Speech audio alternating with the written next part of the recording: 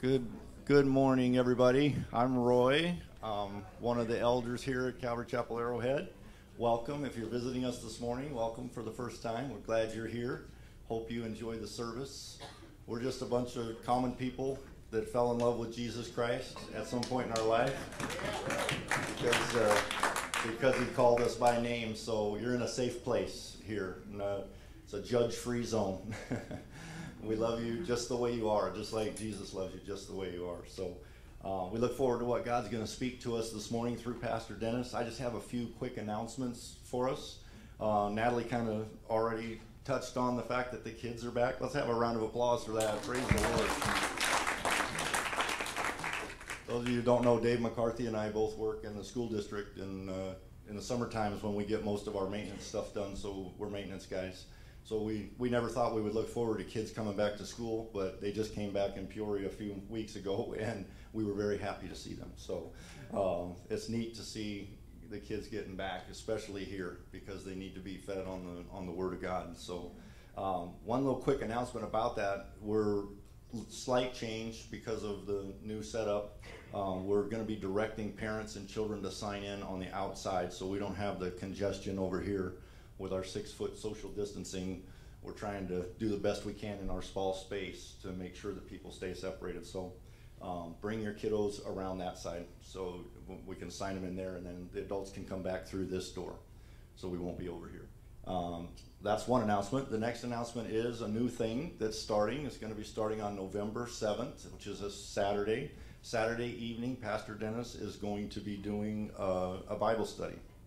And I'm going to let him fill you in on the details of that, but just wanted you to be thinking about that. It's another opportunity to get into God's Word and listen to Pastor Dennis's teaching. So Saturday nights starting November 7th, okay? And along with that, we are going to be continuing with our Wednesday night intercessory prayer as we're praying for our country, we're praying for each other. Wednesday night has been just such a blessing. Pastor leads us in a devotion and kind of gives us a prayer direction, and then we get together and we all just pray, and it's been sweet. We've seen the Lord moving mightily in a lot of areas. We've seen some salvations, we've seen people rededicating, we've seen long time prayers answered. So if you guys want to participate in that, feel free to come, especially between now and the election. We need to be on our knees for our country right now, okay? So let's go ahead and pray, and we'll get started. Oh, I got a timeout. Teresa. Oh, Teresa. Oh, okay. Teresa's going to lead us in the reading of the Word. And then she's going to pray.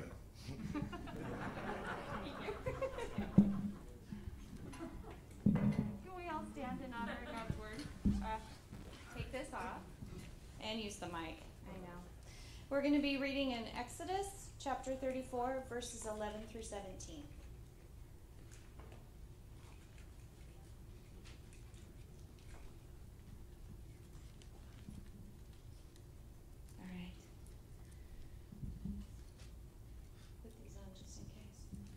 Observe what I command you this day. Behold, I am driving out before you the Amorite and the Canaanite and the Hittite and the Perizzite and the Hivite and the Jebusite.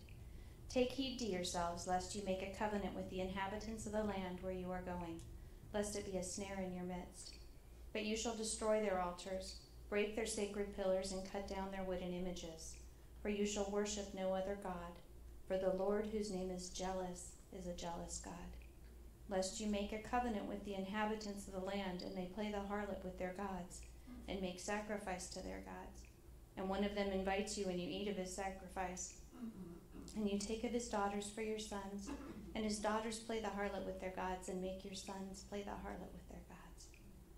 You shall make no molded gods for yourselves. Lord Jesus, we love you. And we thank you so much for being our God.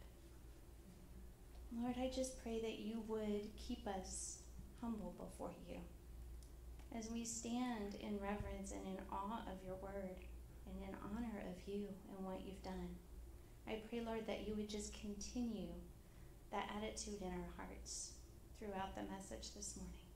I pray, Lord, that you would anoint Pastor D's lips, and Lord, that you would just make our hearts fertile ground for your word and your teaching. Help us to go from this place, Lord, changed in obedience to you. Thank you for being our God. In Jesus' name, amen. You may be seated.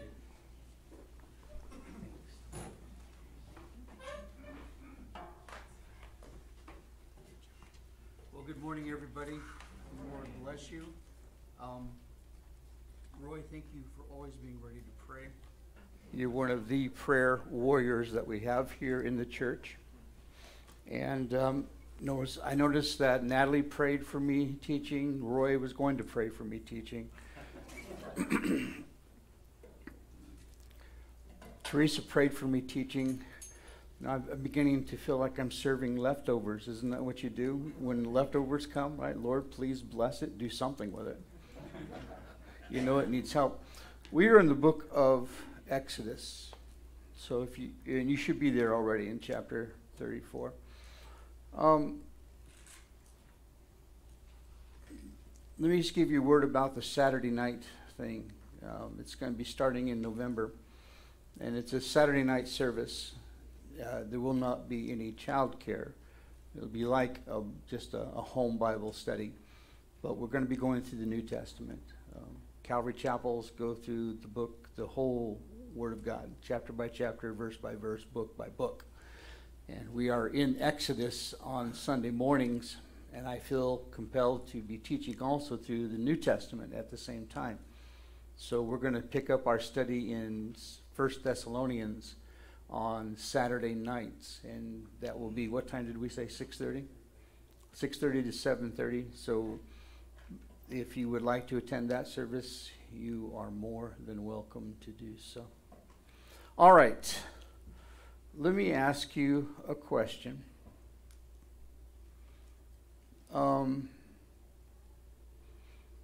Have you ever been with a jealous person? Okay, Debbie.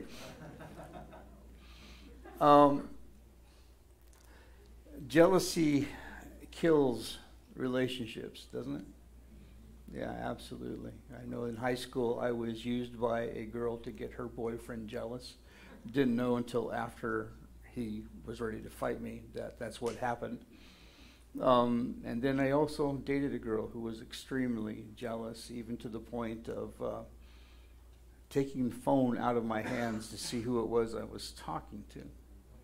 I've known people, husbands who go out and look at their wives' odometer on their car, who go to work and then they come home and they want to make sure that they haven't gone anywhere else.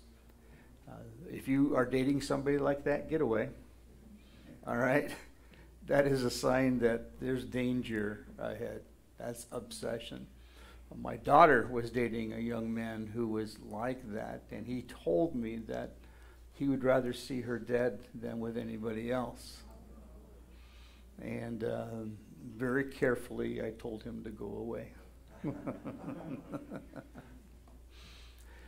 Chuck Swindoll, one of my heroes today, struggled, and he admits this freely, that he struggled with jealousy in the early parts of his relationship.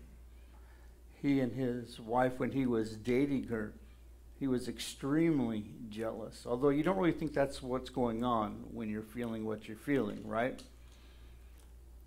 She had made a date with another guy to go to a college football game, and he did not want her to go, but you know, they weren't engaged to be married, or they weren't married, so she decided to go ahead and go. And he was just out of sorts with that. The game that she went to, the home team, which was her college, when their tradition was whenever they scored a touchdown, they would kiss whoever they were with. And he knew that, and he prayed hard. He prayed so hard that the home team, I think it was the Aggies, would not score a point. Well, imagine what he felt when every time they scored and they won the game 48-0.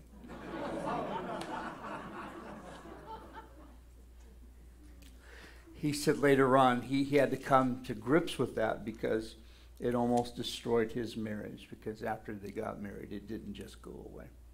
It amplified. And that's what we know about jealousy. It kills relationship. However, there is a good side to jealousy, a normal and a natural side to jealousy. If someone were to try and to capture my wife's heart, I'd be all over that, all right? I would be talking to her about it first to make sure that there wasn't something that, okay, like, are you done? You want to go on? Or find out what this guy's game was and say, all right, there are other churches, and I think you need to go find one. All right? Because I am jealous for the relationship. We have a good relationship. We have a wonderful relationship, and we've raised two beautiful young ladies, and I don't want that to be destroyed.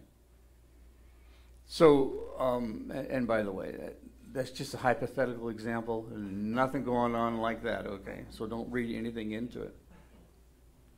But Charles Spurgeon, he wrote this: have you ever loved someone or something so much that you could not bear to see another with that person? That is jealousy. God is a jealous God. He desires so much of our time, love, and energies that he cannot bear for us to be with another. He would rather die, and he did, than for us to continue to be with another foreign beholder of our love and care. Now, where we're at right now in the scriptures is that God has taken this nation of people as his special people. And you got to think about that for a moment. We hear it so often that we sort of become numb to how awesome and special that is. There's only one God, only one, and one that has the power to create, the one that has dwelt in eternity past and dwells eternity future. I mean, it's just totally out of our space-time continuum. Nothing exists without his creative power existing. There are no other gods. He is the only one, and nothing is too hard for him, and he can do anything he wants to do, and he does not have to answer to anybody. Okay? I mean, that's just who are we talking about here? Well, out of all of the peoples of the earth, the millions of the people of the earth who are living there at that time, he chose one group of people to say, you are my special people. You're going to have a special, unique relationship with me. It's going to be so awesome that people are going to look at that relationship and they're going to say, hey, tell us about this God you worship, and tell us how we can know him too. I mean, that was the purpose of using them as a way to receive glory in the world. But as they lived the life that he wanted them to live, it would show that, because it was so radically different than the life everybody else on the planet was living. Everybody else on the planet that day was pretty much polytheistic. In other words, there were many gods, many gods. Every region they went into, they suspected that there would be a god over whatever region that was. And then there were personal gods that you had to appease. And it was this big panoply, if you will, of gods. They could not conceive of one single God. And of course, when Israel came on the scene and was showing just by their life that there was a single God, it was just mind-blowing.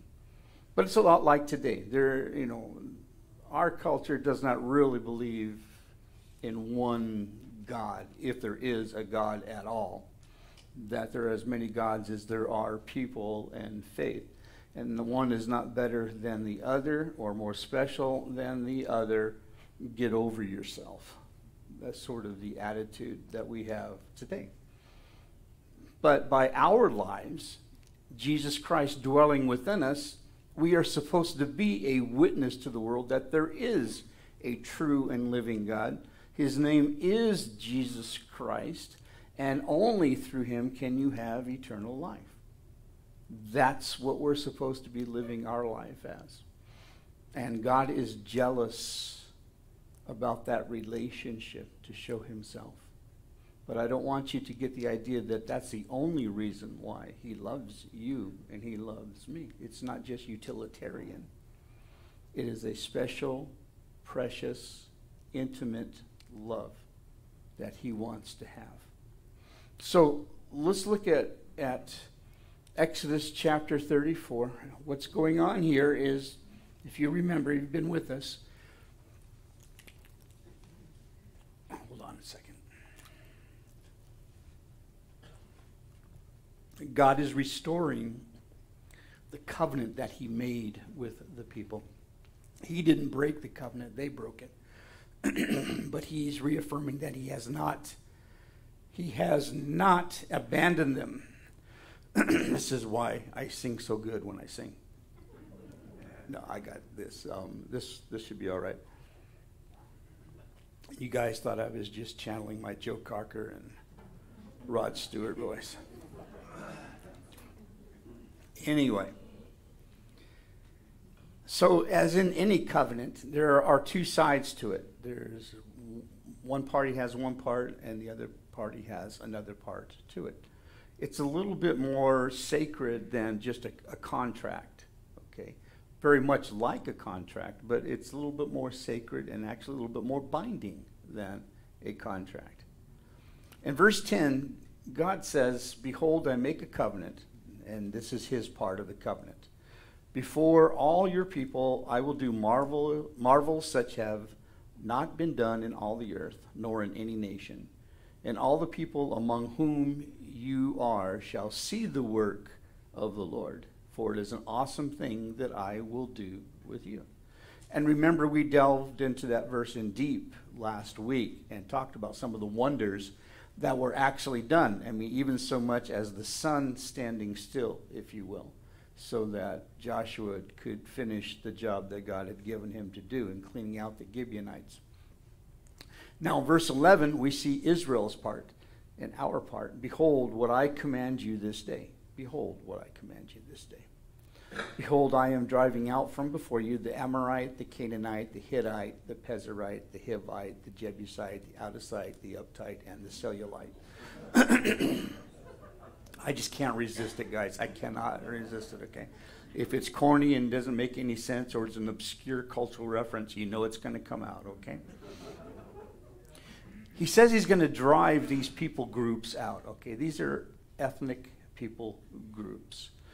They have a group name called the Amorites. That's what God called them as a bunch of groups of people into one. But there were separate families, clans, if you will. And he says, I'm going to drive them out, which means he's going to expel. He's going to cast them out, force out. He's going to give them the bum's rush. How many of you ever heard that terminology, the bum's rush? If you've ever seen an old Western movie where a guy goes into a saloon and all of a sudden he can't pay his tab, and then they grab him by the back of the neck and by the seat of his pants and they throw him out into the street through the swinging doors, that's called the bum's rush, all right? So God's going to take all of these peoples and give them the bum's rush out of the land. Which brings up an issue. Is that right? Can he do that? Does he have the right to do that? Well, he is God after all, right? So first of all, tell me which of you are going to stand up and correct him. Okay, and if you do stand up to correct him, good luck with that. But doesn't he also say the earth is mine? It is mine. And he says all the souls of the earth are mine. We'll get into the reasons why he does it and give you also the reasons why you as a Christian can have an apologetic to justify these actions which today in our culture seem xenophobic and genocidal, you know. But we'll come back to there. But notice how he's going to accomplish this. Turn to Exodus 23 and look at verse 27. This is, if you will, how the bum's rush is going to be done.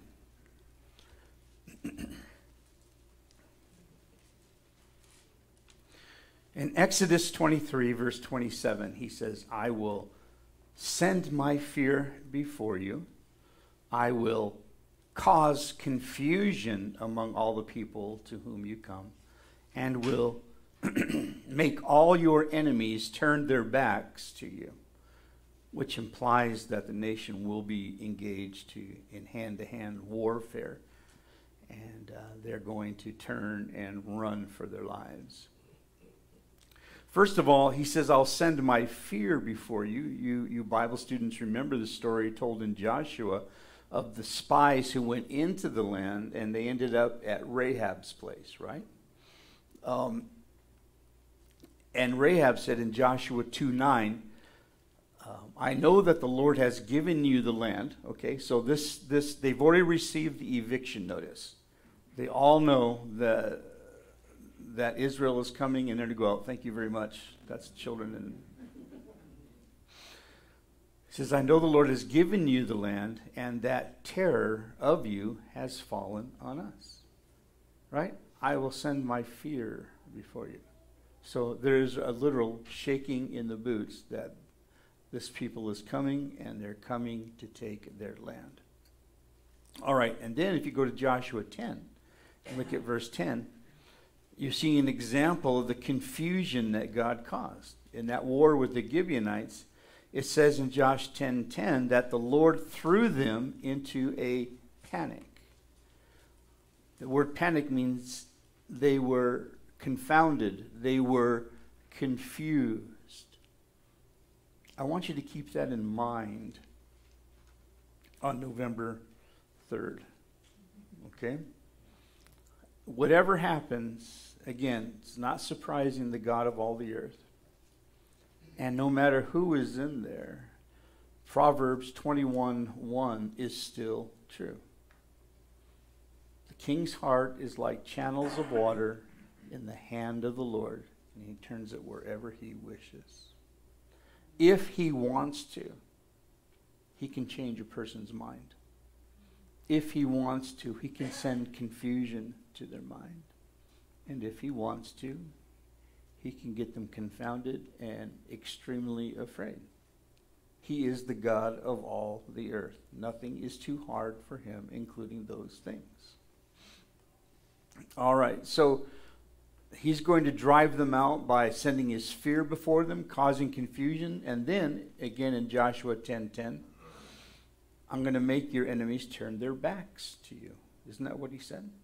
It says in Josh 10:10, it says that they chased them along the road that goes to Beth Horon and struck them down as far as Zacchaeus and Makkedah.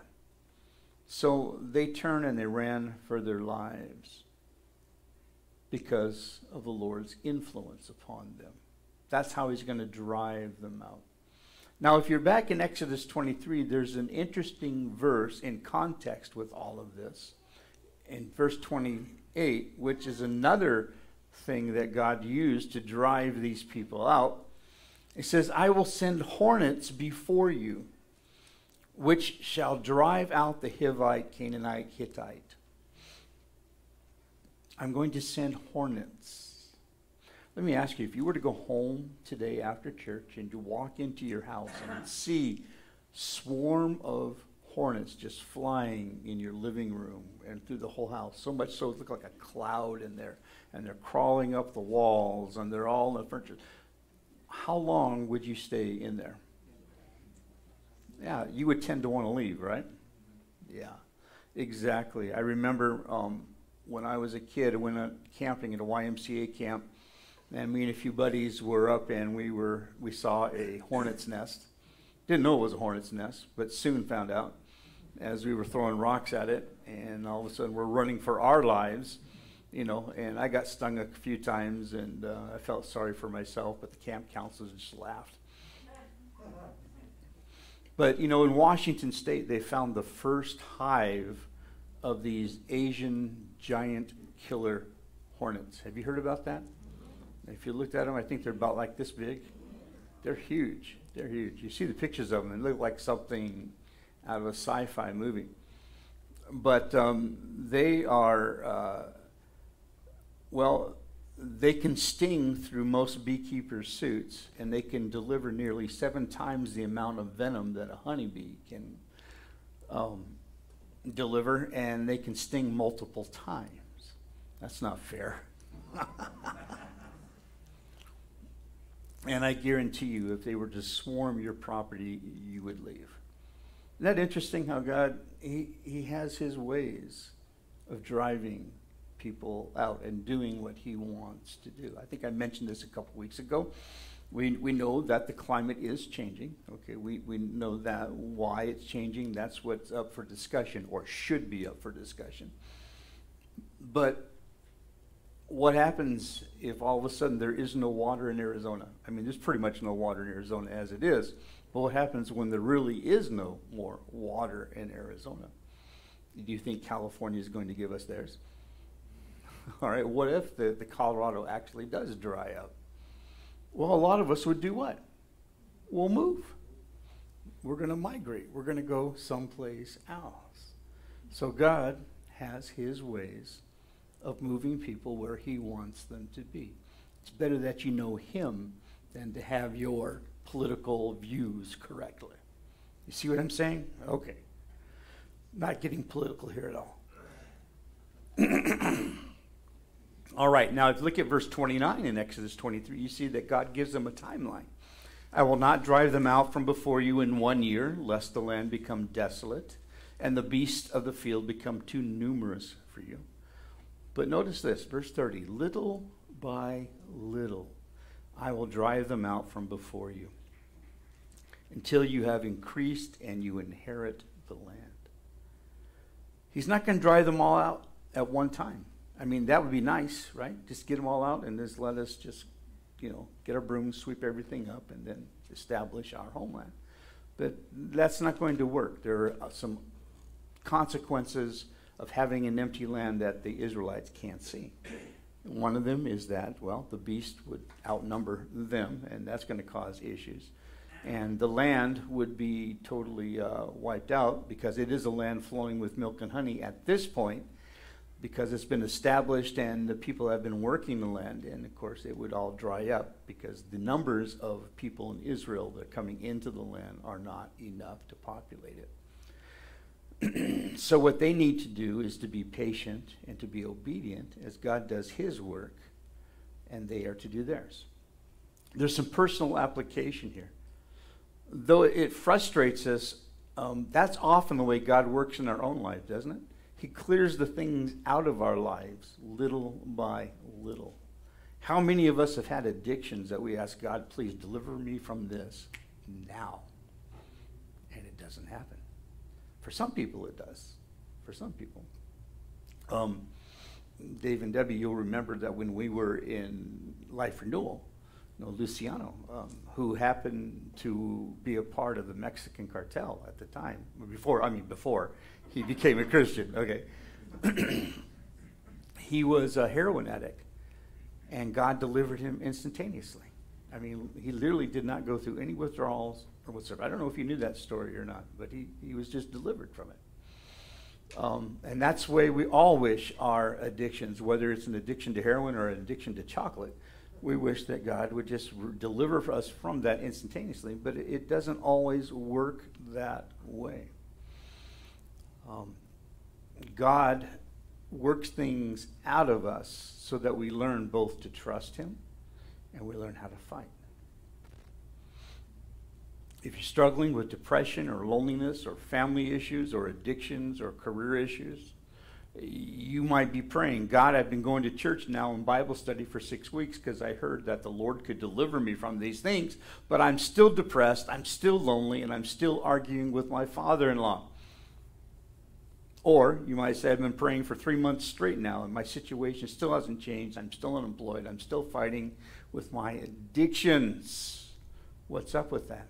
Well, he's saying to you, I'm not going to drive out your enemies as quickly as you might think, because there's something else in play. If I drove them all out instantaneously, the wild beast will multiply in your life. Therefore, until you're increased in what?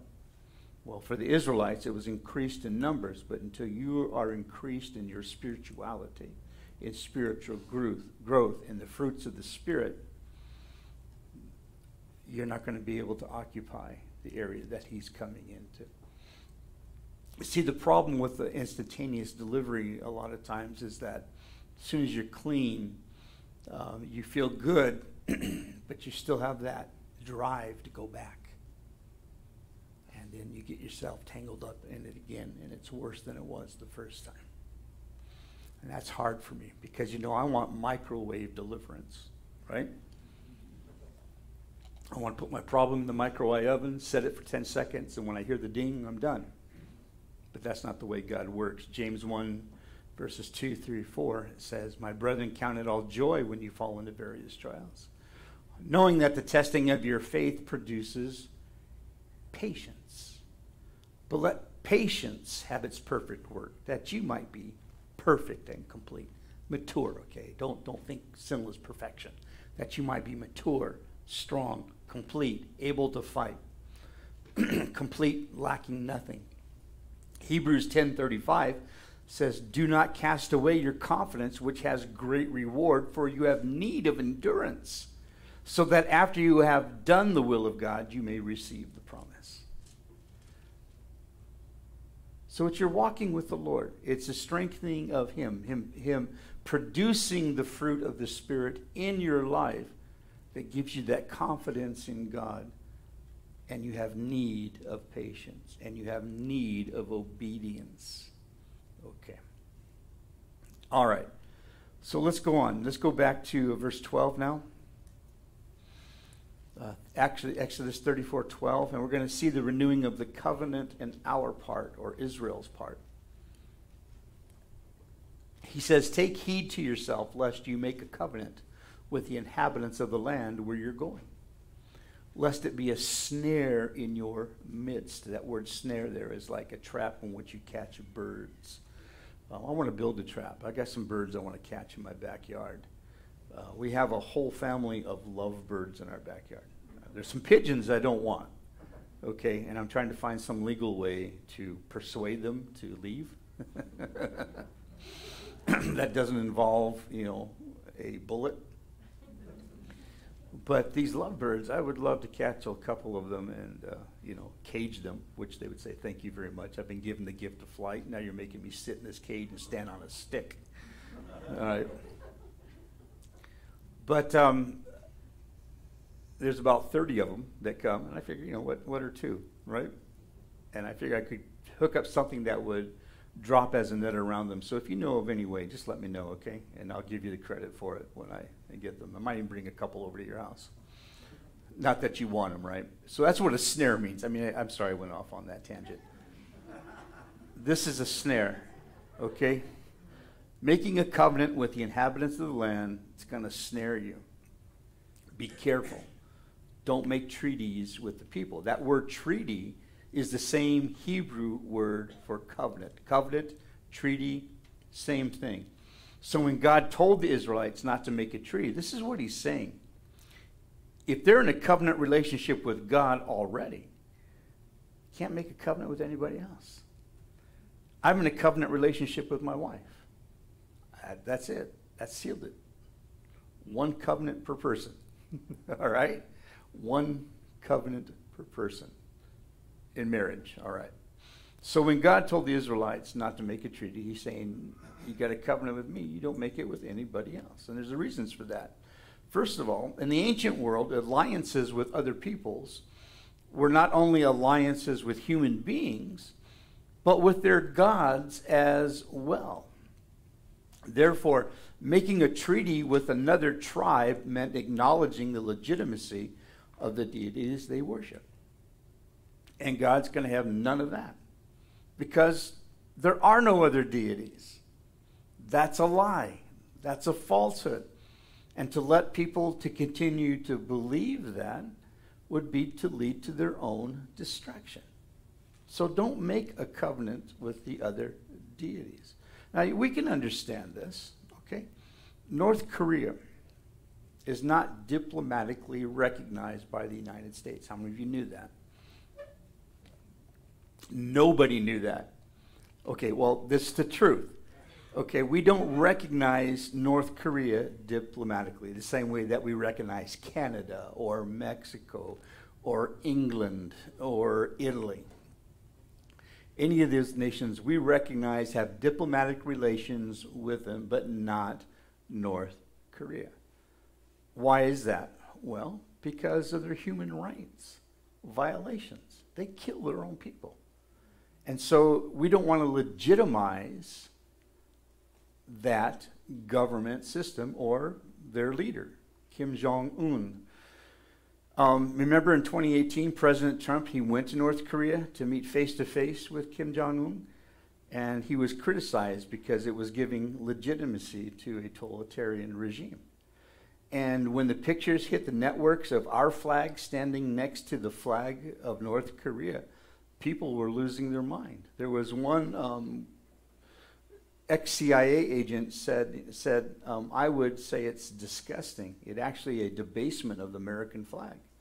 This is a despotic regime that murders its own citizens. So you get the idea. We don't want to legitimize this country, right? Well, God will give no legitimacy to anything that's worshipped other than himself, because nothing else is worthy of worship. Nothing else is to be worshipped. You're worshiping nothing. If you're worshiping an idol, you're worshiping nothing. There is nothing in the idol. Yes, there's demonic and satanic forces in a sense, but you're not worshiping them. They just got you fooled. Most of the surrounding nations were pantheists or polytheists, and he's calling his people to be radical monotheists, one God, and to draw the people of these other nations to himself. He's going to reveal himself now through this nation of people. That's his desire to do. So don't make treaties with them, because then you legitimize their religious practices.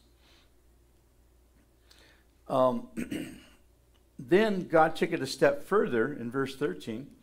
Not only were the Israelites forbidden to make a covenant with these people, but after the people leave, they're forbidden to use their places of worship. Look at verse 13. You shall destroy their altars, break their sacred pillars, and cut down their wooden images. God was planning to drive out the Canaanites, and when they left, they're going to leave their altars behind. They're going to be leaving their sacred pillars and their wooden images. Now, we pass over that and we sort of gloss over that, and you don't really understand the significance of this. One of the things, the wooden pillars or the wooden images, in other versions of the Bible, the NIV, they are translated as Asherah poles, and the NASB, it is the Asherim. These are things that you will find in the high places. You read that all through the Old Testament. They never got rid of the high places where this type of worship would go on. These were fertility poles. Asherah, the goddess Asherah, is the goddess of fertility. And I struggled with this because I think we gloss over this and we don't understand it and don't make the connection to what's going around us today. But the practice was abhorrent and led to some very, not only disgusting things, but things that became so ingrained in their culture that it was a no-brainer. What's wrong with worshiping with the Asherah pole? We've been doing this for centuries. It's our culture. It's our traditions. We don't even think twice about doing this. Yeah, there might be some things that people might consider a little on the sketchy side, a little bit wrong, but really it's not that big of a deal. Now, I'm not going to ask you to raise your hands, but I know a few of you here happen to speed on the freeway. All right? I know that. Yeah, I'm sorry. Not Natalie. No. I think Natalie and I went to the same driving school. But the thing is that, okay, yeah, you kind of know what's wrong, okay, and you really don't think much about it unless you see those lights flashing in your mirror, all right? But, you know, I mean, unless you're really doing it recklessly where you're really going to hurt somebody, then, you know, what's the big deal? I mean, really, honestly, that's kind of the way we approach it. And it's kind of a no-brainer. It's no big deal. Well, worshiping at the Asherah poles was no big deal. What do you do at the Asherah pole? Well, what's going on there? Well, something might be going wrong in the nation. The crops are not producing. Your cattle and your sheep and your goats are not producing. So you need to stir up the gods to get that reproduction stuff going. So you engage in intimate sexual relationships out in the open in front of everybody to stir them up to do the same thing because they are like you. The God there is like you. And then that turns into not just, it turns into, I could describe it for you, but a lot of you'd say, man, you just went too far.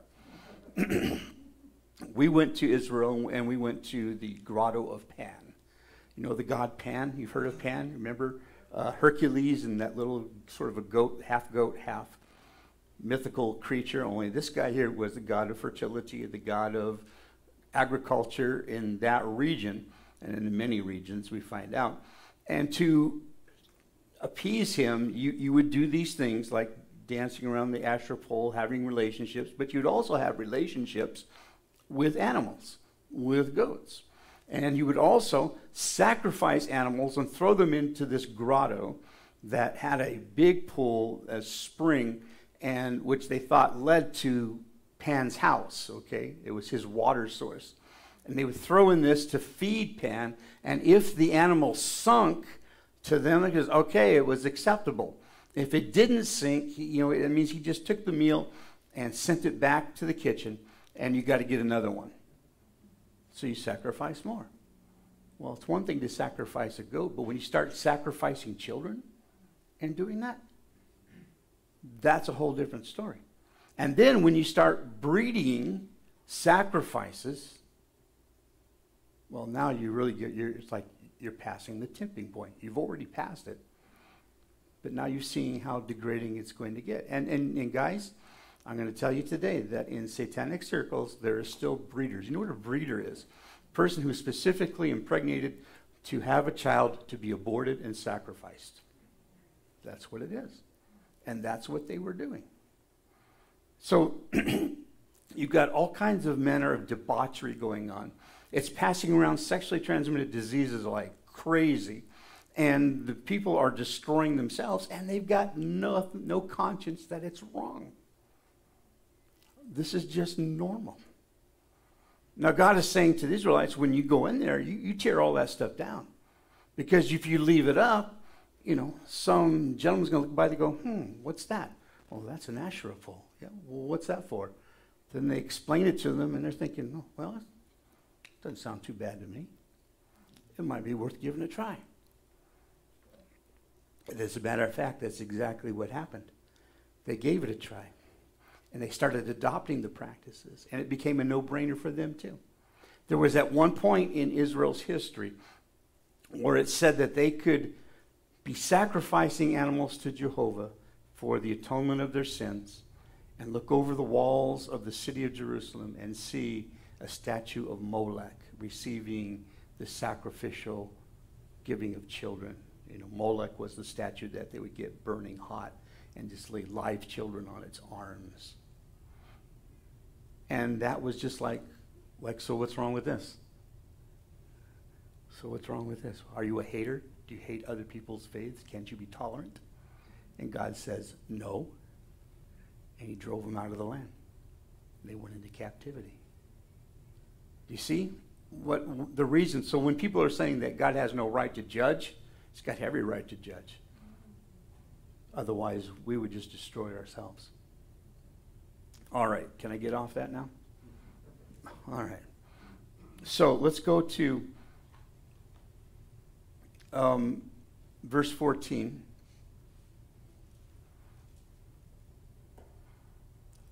God is adamantly opposed to any form of idolatry because he wants his relationship with his people to be holy, pure, righteous, and exclusive. All right? I don't know if I have a slide with that on it, but this is what he's asking of you. He wants his relationship with you to be holy, to be pure, to be righteous, and to be exclusive. Verse 14, it says, "For you shall worship no other God. For the Lord, whose name is jealous, is a jealous God." Did you know God's name is jealous? What was your nickname in high school? What was your nickname in elementary school or with your parents? I'm not going to tell you mine. I don't want to hear it. His nickname is jealous? Now, do you really associate that with the God of all the earth? Because to us, that's a petty emotion that causes so much trouble. But again, this is an attribute of God. This is part of his character, his personality. There's no getting around it. Exodus 20, verse 5, 34, verse 14, Joshua 2, 4, and 1, 9, Deuteronomy 4, 24, 5, 9, 6, 15, 32, 16. You can take a picture of the slide above. James 4, 4, and 5, and dozens of other scriptures all say that God is a jealous God. You say, well, maybe he needs some counseling to get over it. No. The word jealousy in the Bible is very much like the word fear. Fear is a negative term. But there is a kind of fear that is a godly fear, the kind that leads to wisdom.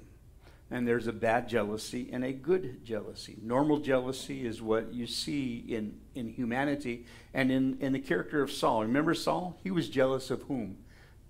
David. Right, you Bible students remember that. David, the young, upcoming, going to be the king of Israel, they began singing his praises. They were singing the praises of Saul, but then they began singing the praises of Saul and David. And said, Saul, he's slain 10,000 men. Well, that's pretty cool. That's good. But David, tens of thousands of men. Say, what? And all of a sudden, he's getting more popularity. He's getting more likes on Facebook and Twitter and Instagram. Okay, he's getting so many followers. And he's getting more than Saul. And Saul, it says, got jealous. And he would often go into a jealous rage. That's the bad side of jealousy, because it is all about ego and pride. And when love departs, jealousy kills. And that's what Saul was doing. But there is a godly jealousy. 2 Corinthians 11:2 says, and this is Paul speaking to the Corinthians, it says, "I'm jealous for you with the jealousy of God himself. I promised you as a pure bride to one husband, Christ." You see, their faith is being corrupted at the time. And he's fighting for the purity. He's fighting to keep that relationship with God holy and righteous. And so I am jealous for you. And you got to understand, he's not being sweet here in verse 2. He's being confrontational. He is angry. He's like saying, what is wrong with you people? I brought you to Christ, and I know I pledged you as a pure virgin to God, and here you are corrupting your faith again. You see, God's jealousy and godly jealousy is all about the loss of a relationship and fighting its extinction. It's all about the loss of relationship and fighting to reconcile and to get it back. And that jealousy causes the jealous person to be committed to restoring that relationship and fighting to get it back. Again, in ancient times, people were polytheistic. They believed there were many gods. They had to keep them all happy. Okay, they felt like it's sort of like in politics. It's trying to keep all the special interest groups that are supporting you happy, because you need their support, right? Their finances to continue your campaigns. So you don't love them, you don't even like them, but you serve them and you appease them, and you end up doing despicable things, which is one of the reasons why we're crying out for campaign reform in our government. All right, some of you understanding what I'm talking about here? Because I know that for myself, I have no understanding what I just said. So as long as you understand it, we're all good. God comes along, and that's what it was like in these polytheistic religions. They're trying to appease all these gods, even though they don't love them. They just know that if they don't do what they need to do for these guys, that it's all going to go bad. It's not. It has nothing to do with them, but they don't know that. They're convinced it is. Well, God comes along and he says, no, you're not going to relate to me that way. We're going to relate to each other like a marriage, guys. You're not going to treat me like you treat these gods and just go through the motions trying to keep them appeased. You're not going to make me like that. Try to keep me on, or try to, for you to, never mind.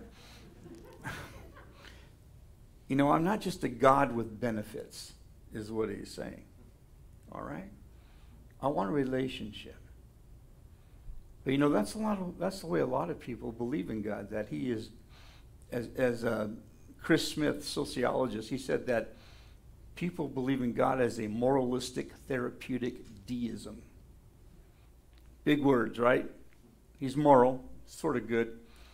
Therapeutic, in other words, he eases my pain. Deism, which means he's a God, sort of a God, but not one really that I have to owe anything to.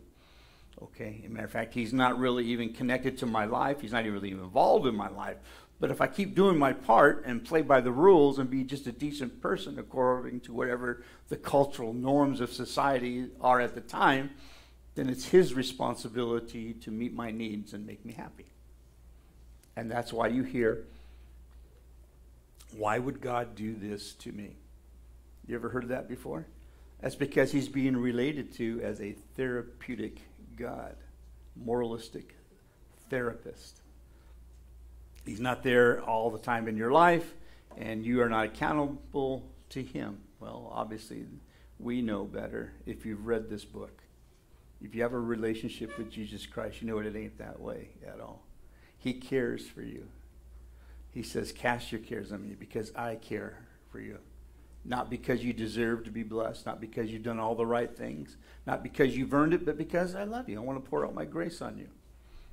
Come to me on that basis, and in that way you will be rewarded. The Bible teaches that the relationship with God is like a marriage. First of all, a relationship between a husband and wife is mutually exclusive, right? It is also takes the priority over everything else. There is a fidelity that must be adhered to, and there's intimacy. Now, let's look at the exclusivity. That's the first part of a relationship, and I will try to get through this quickly enough. In verse 17 of Exodus 35, it says, you shall make no molded gods for yourselves.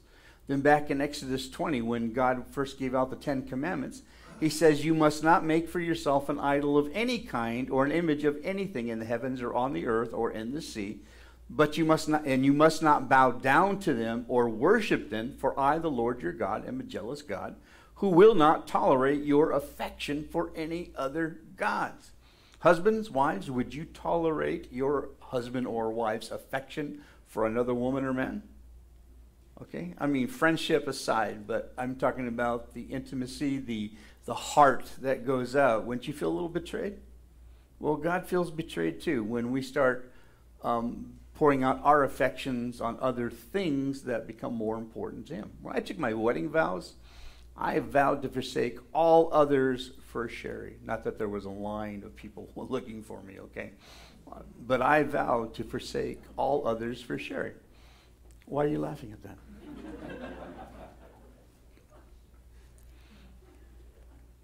Which I was only happy and honored to do. And I took that vow saying, until death do we part. Until death do we part. Not until the infatuation ended, not until I lost that loving feeling. It's like feelings get nothing to do with it. It's a commitment. It's a vow. Practicing idol worship while at the same time being joined with God is like trying to date other women while I'm married to Sherry. It's a form of unfaithfulness, and at the very least, it's emotional adultery. And just as Sherry would not tolerate emotional adultery in our relationship, God will not tolerate your affection for any other gods. And what's another god? Well, anything that becomes more important than God. called an idol. Secondly, just like marriage, my relationship with God takes a priority. Just like my relationship with Sherry, there's priority involved. And that's the only way a marriage works, is if the spouse has first place in the life of their mate. Is there an amen anywhere out there? Oh, it wasn't big amen, was it? I've done a lot of marriage counseling over the years, and what I found that things that break up marriages are the biggies, like a porn addiction or drinking or drugs or a mistress or an affair. But more often than those things, marriages unravel because good things have become more important things than the spouse. For example, for either the man or the woman, their parents are more important. Their parents' opinion is more important than the spouse's opinion. Okay, I'm stirring it up now. The job or the career becomes more important.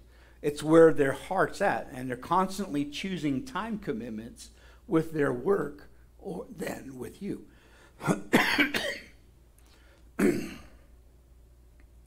Buddies become more important, or friends become more important.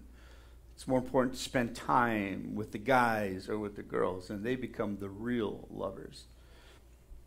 Or sometimes it's the kids. I've heard it said, she loves the kids more than she loves me. She'll do what I ask, but it's like getting seconds or leftovers. Her mood, her tone of voice, her body language, all the good of that is for the kids, but not for me. Timothy Keller said, you can tell what has the functional title to your spouse's heart. What is their real joy and their real passion? You know that, don't you guys? If you're married, you know that. And what ends up happening is that the marriage just doesn't work. It's not a joy to be in that relationship. It doesn't mean they're going to divorce or break up necessarily. But the person who settles in that is settling in for a good 30, 40 years of misery and lack. And it sends people looking for other ways to satisfy their needs. Now, here's the greater point, though. Is there anything wrong with parents? I mean, really. Maybe there's something wrong with your parents. But intrinsically, there's nothing wrong with parents. There's nothing wrong with having friends or a career or a hobby or children. Those things are very natural and normal things that we engage in. But when those take the priority over the marriage relationship falls apart. The relationship becomes strained. The husband and wife become more like roommates than a dynamically married couple reflecting the glory of God. So God is only asking what any spouse would ask for. He doesn't want us to go through the motions. He wants to be the passion of our lives. He wants to be the priority of our lives.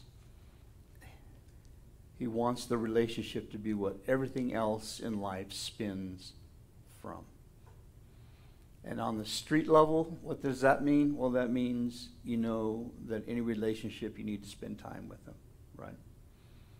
You need to read the Word. You need to be in prayer. You need to invest yourself in the Lord. And I know, I hear it all the time, I'm tired. I spend it all at work, and I am tired. And I just want to veg out right now and binge on Netflix. Okay? I need to sleep in as long and catch up on the news in the morning before I head out to work. I need to hit the gym. It's the only time I can find during the day. Leave me alone, Pastor. Well, I'm not bugging you. I'm the messenger, all right? But what you're doing there is you're straining the relationship. The third mark of a healthy relationship is fidelity. The loyalty, the support, the faithfulness, the constancy, the devotion, which is demonstrated by your obedience. Look at verse 11 in Exodus 34. What does it say? Observe what I command you this day. Observe. Okay? Do it. Obey what I'm commanding you to do this day. John 14:15, Jesus said very much the same thing, didn't he? If you love me, keep my commandments. Right. The keeping of God's commandments promotes holiness in your character and your holiness of behavior. Tim Keller, quoting him again, God is committed to making you a breathtakingly beautiful being. And that's what this whole thing about obedience and holiness is all about. He's conforming you to the image of Christ, and there's no one more beautiful than Jesus. If you're unfaithful in your relationship with God, if you continue to show disrespect by willful disobedience, you're provoking him to jealousy, and you're inviting him to create chaos in your life to bring you back. He's got his ways, guys. He's got his ways. You might say, you know what? I don't think I like this. You don't make rules if you love someone. Is that true? I don't make rules if you're going to be my wife, Sherry. Here are the rules. Well, we sort of said that when we took vows, didn't we? Right? And then there's a lot of unspoken rules, right, that are rules. Like, don't lie to me. All right? Don't murder me. That's not a good one. All right? Don't cheat. Don't steal. We have a lot of rules. For me, keep the toilet seat down. All right? Don't squeeze the toothpaste from the middle. Pick up your underwear off the middle of the floor. You know, we got rules. We do. But here's the deal. Those are rules that you want to do because I want to please her. There are rules that we do because we love. You find out what pleases them and you do it out of love. And you please them because it pleases you to do so. Big difference, isn't it? Than creating rules of how you're going to be in the dentist club. All right? And by the way, there's not very many people that are hitting my website to join the dentist club. Fourth mark of a healthy marriage and spiritual relationship is intimacy. When you get married, you give yourself to another and they give themselves to you. Now, notice it says, I will be your God. I am your God. The emphasis is on your, which is covenant language, meaning you're my people, and I am your God. You give yourself to me, and I'm giving myself to you. Now, in marriage, that means make it a point to show your appreciation. Make it intentional effort to learn more about the other person. Set aside time for each other. Unplug and focus on each other. Show affection to each other. And tackle projects together. Now, I know I just probably said a whole lot of things. You're going, yeah, I want to do that. Well, those are healthy marks of a good intimacy in a marriage. And it's the same thing with God. Show our appreciation through praise and thanksgiving. Learn about him as you study his word. Set aside time to be with him, to pray, to unplug, and to focus on him. Show affection through your words of affirmation and through your worship. Tackle projects with him, serving with him in the capacity that he has gifted you to do, and in the place and the timing of his choosing. And I want you to notice that the last thing on that list of intimacy with God is tackle projects. You don't do that until you've gone through the other stuff first. Become a worshiper, then become a server. Okay? Because when you go through the process, your service then will be out of a willful heart, out of a joyful heart. It's a high bar. Jealousy combines both holiness and wrath. And you got to understand that God is not calling you to compliance. He's calling for your heart. He's calling for your want to, because he's giving you his want to. All right. John 14:24, he who has my commandments and keeps them, it is he who loves me. And he who loves me will be loved by my Father, and I will love him and manifest myself to him. If anyone loves me, he will keep my words, and my Father will love him, and we will come to him and make our home with him. Sounds like a cozy situation. And secondly, as far as our reflections go, how do you keep God your priority and stay faithful and maintain that intimacy? Well, you do it through Christ, who died to make it so. On your own, you have failed. Is that true? Yeah, all the time. As I'm going through this study, I'm thinking, man, why do you keep hanging out with me, Lord? Because I have failed you on so many of these points constantly. And at that point in time, I could point out several that I was struggling with, total failures. But he still picks up the phone. You know, he still texts back to me. I don't wait for his text and see those three little dots going back and forth, back and forth, back and forth, as you think someone's actually texting you, but they're not.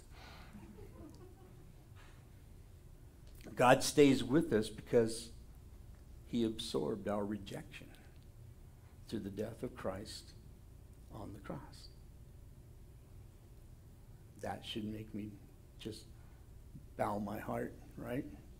And appreciate the goodness of a God who loves me. Amen?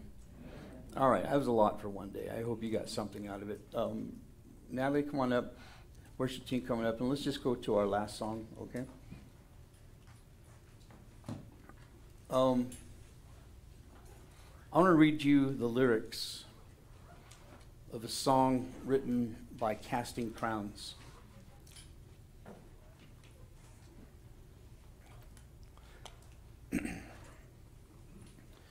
Your love is okay, let me start it all over again.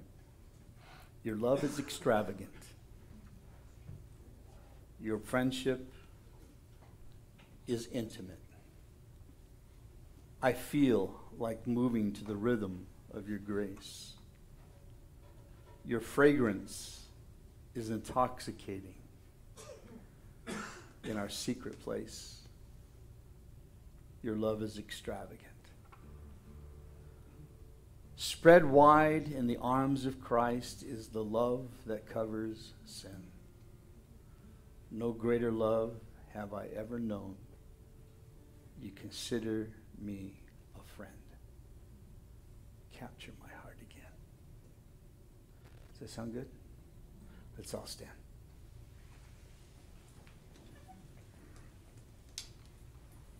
Father, when I think of all this, I just bow my heart before you, the creator of everything on heaven and earth.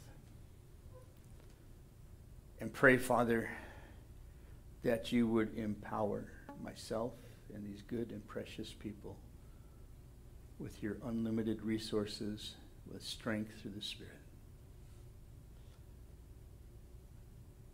We invite you, Jesus Christ, to come and make your home in our hearts as we trust in you. May you give these people, Father, the power to understand, as we all should, how wide and long and high and deep your love is, that we may experience the love of Christ, that we might be made complete with all the fullness of life and power that comes from you. So all glory to you, Father, who is able through your mighty power to work within us, accomplish infinitely more than we might ask or think. To you be the glory in the church and in Christ Jesus through all generations, forever and ever. Amen. If you have not settled the issue about your relationship with Christ, if you have not given your life to him, and something has sparked you this morning, then I invite you to stay after and talk to myself or one of the elders who would be glad to invite you or show you how you can also know Jesus Christ. And if you understood what I just said through fumbling all of that, God bless you. Nothing more precious than your soul. Nothing more important that you get your eternity secure. Okay. Natalie, if you